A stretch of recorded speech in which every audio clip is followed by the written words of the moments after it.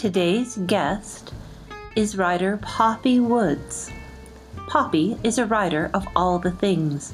She has always enjoyed reading multiple genres with diverse couplings, so that's what she writes. Polyfic and reverse harem are her go-to, but she also writes MF and FF. When Poppy isn't arguing with fictional characters, she can be found chasing her 4-year-old around their Georgia home. On the off chance that she isn't writing or momming, Poppy is usually reading. If you catch a Poppy in the wild, just remember, cocktails and chocolate are a valid form of bribery.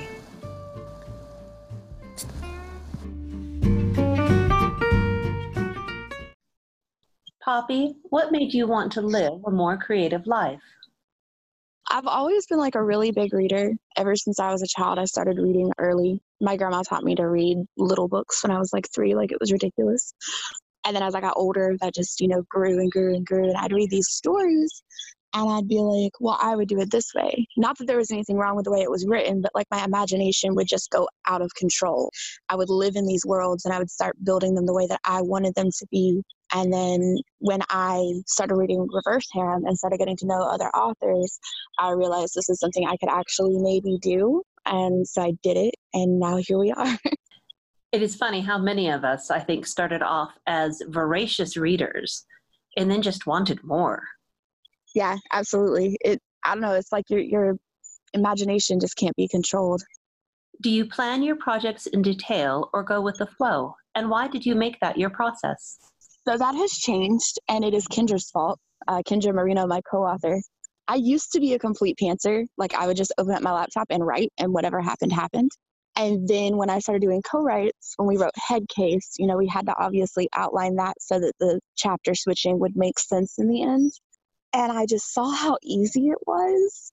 And it was just very efficient because the way that I outline is basically a very, very, very skimpy, rough draft because I'll put like chapter 1 and then the bare bones of what happens in it and then chapter 2 and so on and so on. So that's my process now. And it really works for me. Like it really does because I can write faster.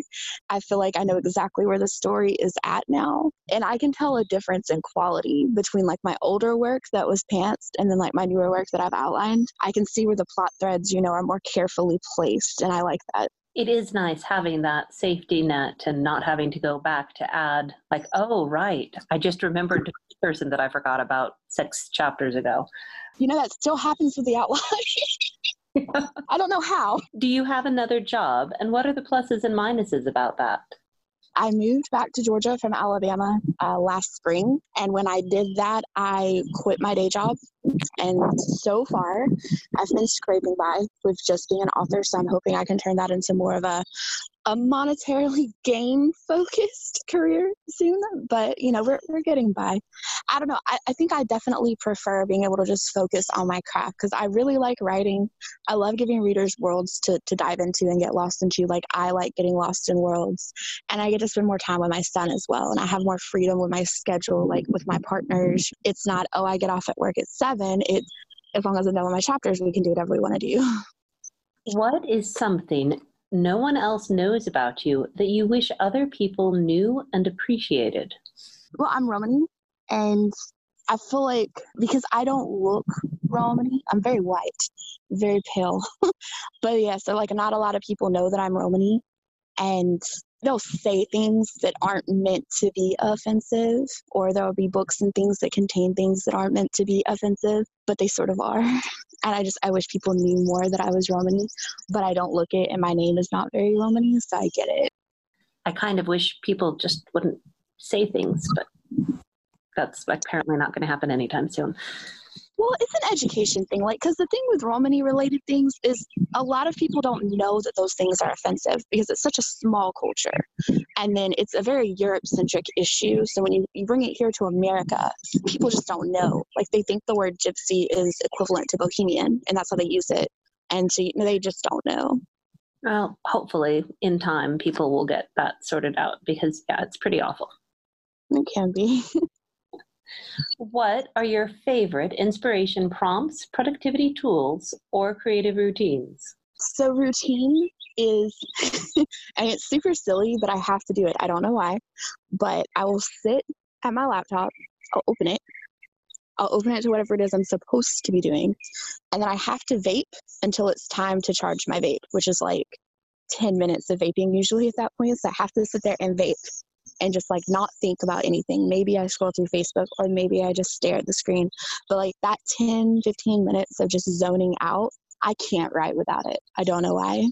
As far as like actually being productive and what prompts my creativity, art does a lot, whether it's poetry, because I've written a lot of books based on poetry, or just actual art, pictures, graphics.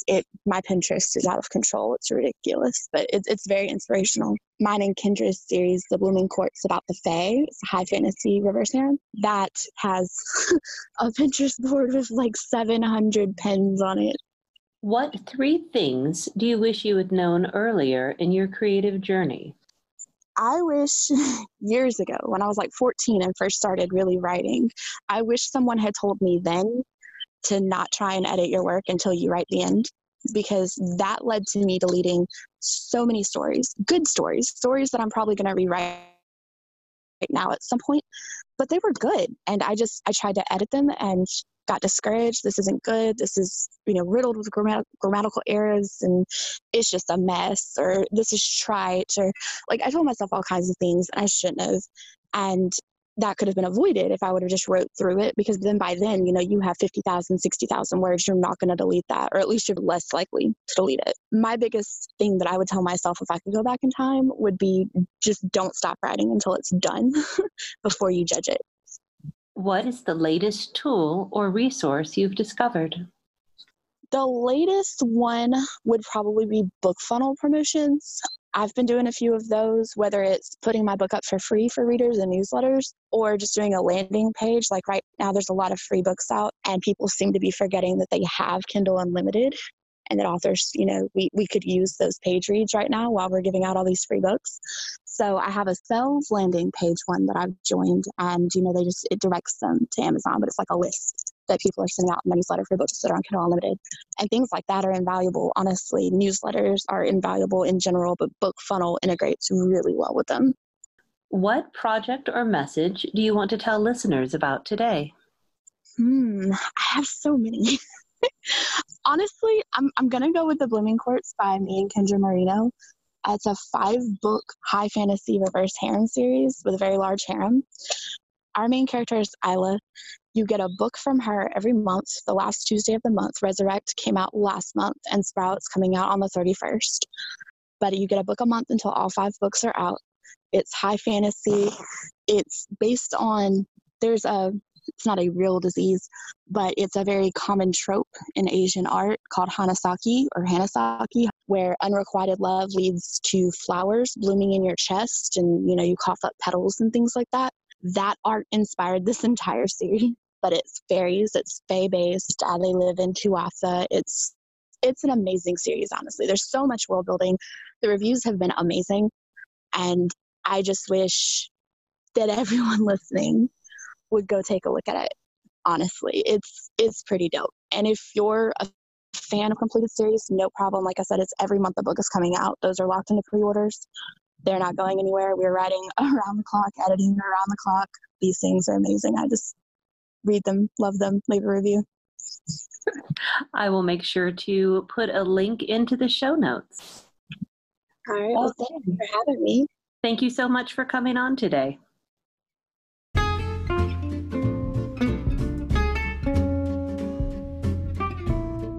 You've been listening to Pants On or Off, all about creators and the creative process. If you'd like to suggest a guest for a future show, please drop by ellenwynbooks.com/guests. Now, go out there and make something fantastic.